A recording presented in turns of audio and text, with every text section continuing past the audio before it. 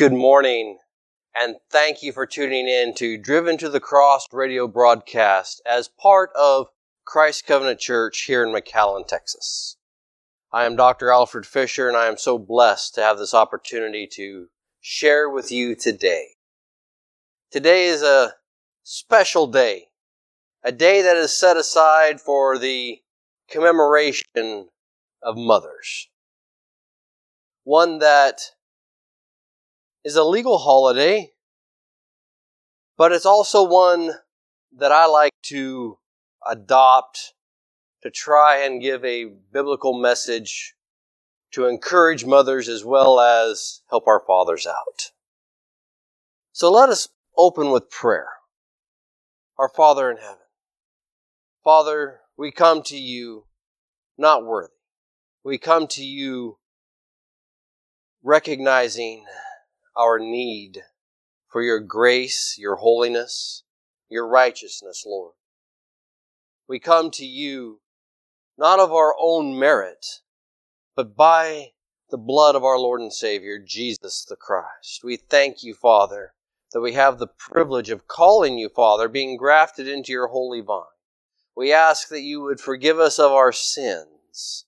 Lord, we ask that in the name of Jesus, that we will be found faithful. Lord, I ask that you be glorified in these words today, that you would move upon hearts and minds. Please bless those who hear. May they receive. In Jesus' name, amen. This morning, I'm coming to you with something heavy in my heart, because as we look at this holiday with a time of commemorating mothers, we must also look around. And what do we find? We find a society that causes degradation. We find one that is overly stimulated with different sensualities. We find one in which people are demoralized. We find one in where people are not respected because of how God made them. And yet, dear friends, we're supposed to extol virtue. Well, our society mocks virtue. Our society derides morality. Our society makes fun of people who are chaste, who are godly. Rather, they want to go along with the baser urges and the sensualities that feed the passions of lust. But my dear friends, that's not what the Bible has called us to. That is not the example set out by God for us to follow. And so what is a mother? Well, the Bible makes it pretty clear that a mother is something that a father can never be. The highest calling given to a lady, a woman, is that of motherhood. One in which no one can take that away. You see, a man cannot be a mother. A woman cannot be a father. Two distinct roles. But what is a godly woman? What is a godly mother? Those are questions that if we are going to be critical in our thinking and have a clear understanding of what the Bible speaks about regarding this, we must understand that God formed and fashioned the woman to be who she is. I want to take you to the book of 1 Samuel today, and we're going to cover some other verses and other books, but I want to give you an account. I want to give you an account of a woman that I think we can learn from. And it's in 1 Samuel chapter 1. And we're going to start at verse 1. And it reads like this. Now there was a certain man in Ramath-Ziphim of a Mount Ephraim. And his name was Elkanah, the son of Jehoram, the son of Elihu, the son of Tohu, the son of Zuph, and Ephrathite. And he had 2 wives. The name of one was Hannah, and the name of the other was Perenina.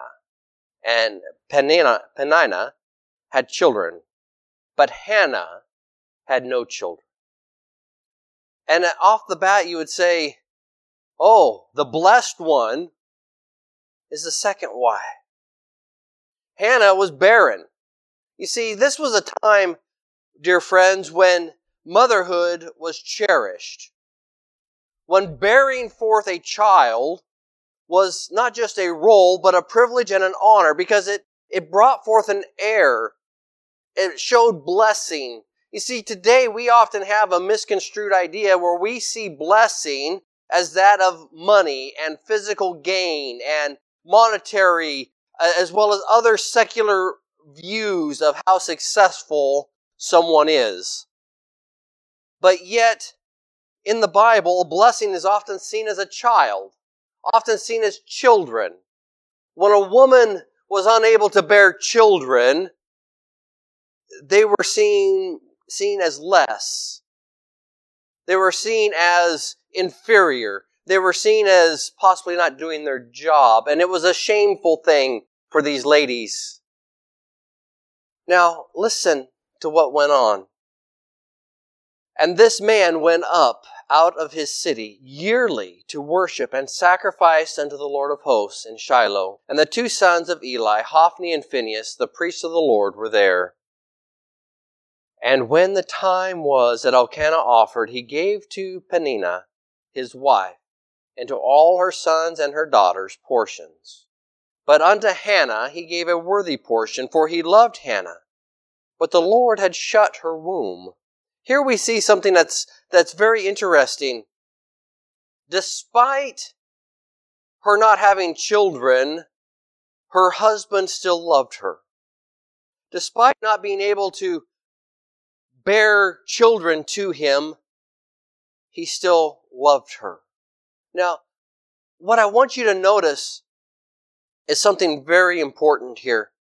This man was faithful. He went and worshiped God, offered a yearly sacrifice as was prescribed. And did you notice the names Hophni and Phinehas there? There's something important that I want you to understand about them much later. And there's something even more pivotal that is part of our society today. I'm going to take a little deviation from this chapter, and I want to take you over to another chapter in this same book. And that is about the word of the Lord. You see, while he was faithful, it seemed as if God had not been answering. It was few and far between that God was revealed to the people. And as such, their eyes, their spiritual eyes, had grown dim. But yet God was still faithful. Now listen here. I want to take you over to 1 Samuel chapter 3. And starting at verse 1. And the child Samuel ministered unto the Lord before Eli. And the word of the Lord was precious in those days. There was no open vision. And it came to pass at the time when Eli was laid down in his place, and his eyes had begun to wax dim, that he could not see. And ere the lamp of God went out in the temple, and the Lord of the Lord, where the ark of the Lord was, and Samuel was laid down to sleep. Now, my dear friends, did you happen to notice it said no open vision? People had drawn their hearts away from God. They were content. The things that Hophni and Phinehas did were awful.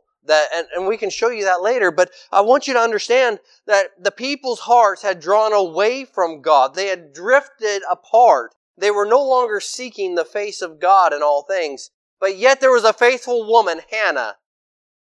A faithful woman who was desperate to hear from God and desperate to see the hand of God move. And listen to what happened here. And her adversary also provoked her sore, meaning the other wife was making fun of her, goading her, chastising her because she couldn't have children. And it worried her, for to make her fret, because the Lord had shut her womb. And as he did so year by year, when she went up to the house of the Lord, so she provoked her.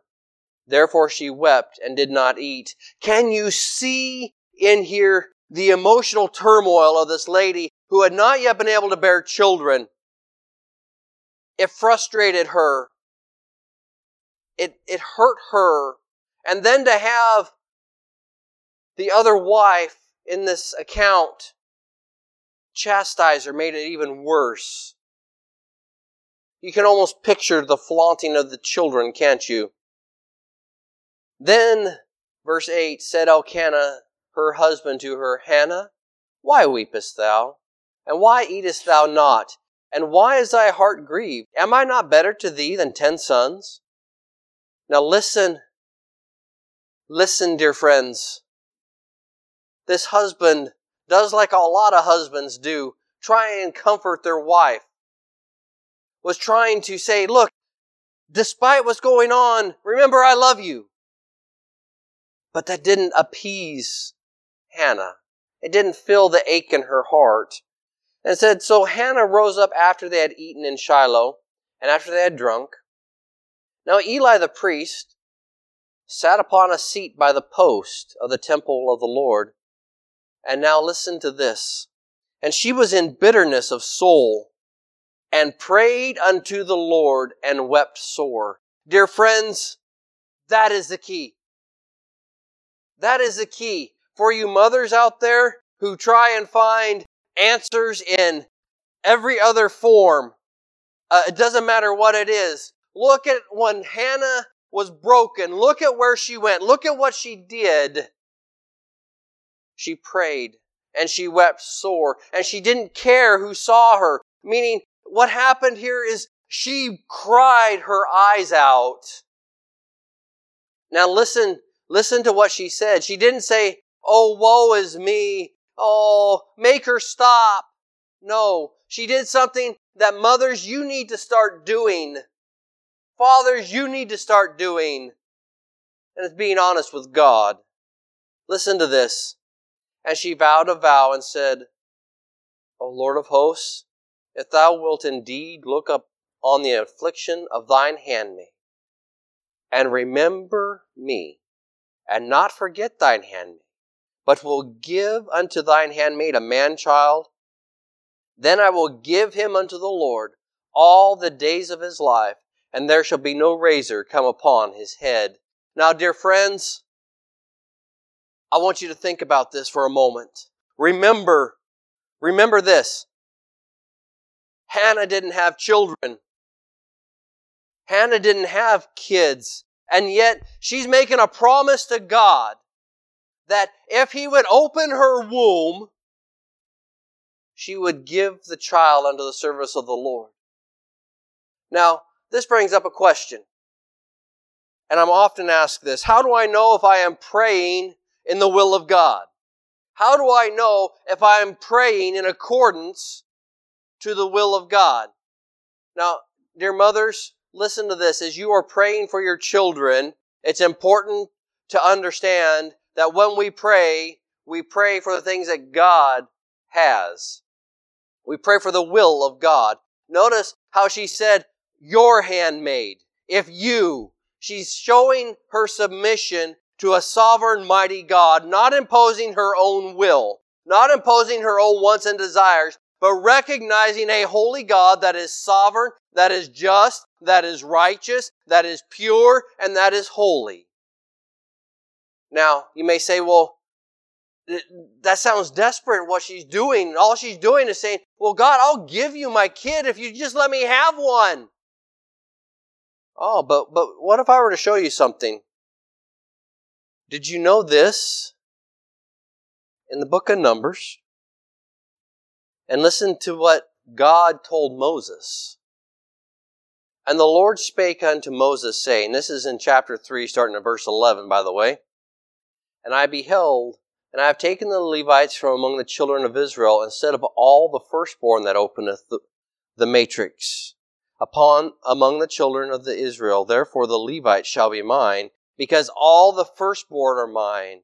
For on the day that I smote all the firstborn in the land of Egypt, I hallowed unto me all the firstborn in Israel, both man and beast. Mine shall they be. I am the Lord. Now, dear friends, I don't know if Hannah knew what God had decreed to Moses. It doesn't say here. It doesn't say that she recalled being taught that. But that was something that God had told Moses, that the firstborn children were his. Now think about that for a moment. The firstborn. Christ was the firstborn. My friends, she was praying in the will. The Spirit of God was moving upon her, and she knew what she was saying. And it came to pass, verse 12 of 1 Samuel chapter 1, and it came to pass as she continued praying before the Lord that Eli marked her mouth. What does that mean? He watched her lips move because she was praying silently, but had her lips, her mouth, she was mouthing the words. And the high priest saw it. He saw this. And oftentimes, when we see things, brothers and sisters, we view them with a carnal mind. We view them through carnal eyes. But listen to what was said here. Now Hannah, she spake in her heart only her lips moved, but her voice was not heard. Therefore Eli thought she had been drunken.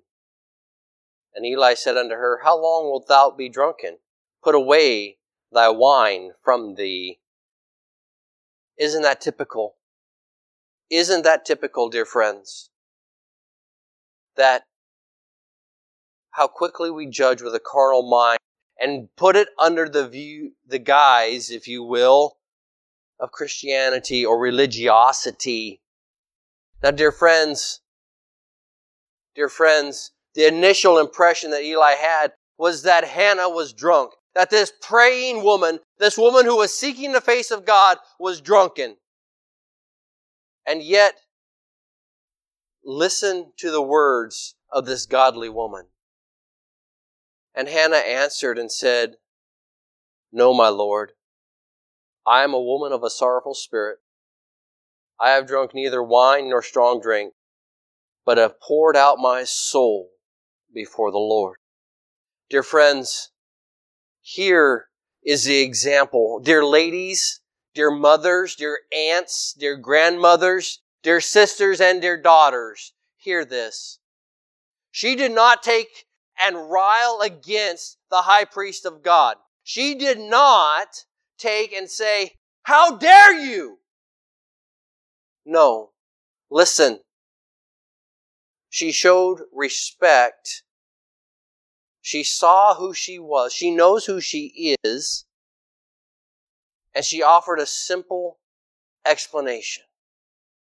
No, sir, I'm not drunk. I'm just heartbroken. Ladies, I want you to understand something. Far too often, we think that we have every right to lash out no matter who is addressing us because we are people. And yes, there's nothing wrong with defending yourself, but one thing we have to do, dear friends, is this. We have to learn as a culture to be respectful. We have to learn as individuals to allow God to fight our battles. We have to learn that oftentimes a sharp rebuke is not the best. She did not go and cause complaint. No, she said, No, Lord, I'm just heartbroken. Count not thine handmaid for a daughter of Belial, for out of the abundance of my complaint and grief have I spoken hitherto. After she said that she had prayed, he said, Please do not think less of me. Please do not count me as a daughter that is lying. Do not count me as a daughter of mischief. But I'm just pouring my heart out. and out of my grief is all I am doing. Now listen to Eli. Then Eli answered and said, Go in peace, and the God of Israel grant thee thy petition that thou hast asked of him. Now, dear friends, dear ladies, hear me on this. Please hear me closely. This was a blessing given by the priest. And, whether he realized it or not, this is a birth foretold. Remember, may God grant you your petition. My friends, as we go on here, I want you to think about this. Being a mother is more than just biological. Being a godly mother is an amazing gift to mankind. And that means imparting that wisdom. Look with me really quick, if you will, over to Titus. Titus, wow, when I think about this, Titus says to let the older women teach the younger, impart their wisdom. And I'm paraphrasing here due to time. But my friends, some of you out there do not have children. But yet God has allowed you to be an influence on those around you in a godly way. There's a very famous proverb of train up your child in the way which they shall go, and when they're old, they'll not depart from it. Something I want to point out with that, it's indicative of our culture and that we neglect it. And when you say, well, what do you mean train up our children? We do that. We teach them. But yet, let me give you a brief illustration to help with this. You see, the Hebrew midwives would do something. They would help the mother through the pregnancy. They would help them with the delivery, and they would clean up the baby. But before they placed it upon the mother's breast, they did something. They took a syrup or a paste, if you will, a very sugary substance made from dates, and they would massage it on the gums of the newborn infant. And what that did is it caused the child to start making a sucking noise, a sucking motion with their tongue. And when that happened, then they would place that newborn baby on the mother's breast so that it would begin to suck and be fed. Well, that word there is where we would get like cake from the Hebrew. And what it does is simply means to acquire a taste. You see, that's what it's talking about. That's what that word train means, to train up a child. It means that they would acquire a taste. Now, dear ladies, you have to help each other acquire a taste for the godly things. Help the children to acquire a taste. That's the training aspect. Teach them how to do things in a godly manner. Younger ladies in church, I want you to look to the older ladies. I want you to look to those around you, the grandmas, the aunts. And if you see that godly woman, don't be afraid to ask her for advice. My friends, we must acquire a taste. Now, to paraphrase in closing, because I'm running out of time, Hannah conceived. And you can imagine her joy of finally having a child. But she remembered her promise to God. This is where faithfulness comes in. She gave her child when he was weaned to the service of the Lord, that he would serve.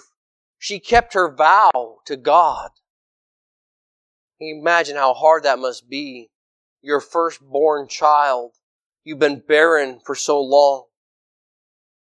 But yet she knew that God was faithful. And she kept her word. That young boy was named Samuel. He was one of great influence in Israel. And I love the story of Samuel's calling. We'll get to that at another time. But my dear friends, for a conclusion of this message, I want to invite you to please come to Christ Covenant Church at 10:30 today, this Sunday, for it is Mother's Day, and this message will be in much more detail. I want you to understand something. God did not make a mistake. He knit you together in your mother's womb. He knows your inward parts. Now, my friends, that often seems cliche, but I want you to understand that word there, the knitting together, the knowing of your inward parts, you can see that in Psalm 139. That's the same word that is used for the weaving of a fine tapestry. God did not make a mistake. He caused you to be as He made you. All of it is precious. And for you mothers today, I want you to think about this. When you come to Christ and you have received that blessing of being a mother, I want you to understand. I want you to cherish that moment because God has given you the opportunity that you would help your child to acquire a taste for Him. Just as Hannah did. She gave her child unto the Lord. I want you to consider this. Have you given yourself unto God? Have you consecrated yourself? Have you asked God? Have you kept a vow? Have you submitted yourself to the sovereign God that you would be able to glorify Him in every aspect in the high calling of being a mother? Now, my friends, we're located at 1320 West Nolana Avenue here in McAllen, Texas. I want to invite you to our service today at 10:30. And if you would like to give, you can go to our website or go to our Facebook page. Our website is christcovenantmcallen.org, or look us up on Facebook. We're Christ Covenant McAllen. And there you can give, you can support, you can watch our sermons, you can ask us questions, and we'll be happy to respond. But may God bless you and keep you. And happy Mother's Day.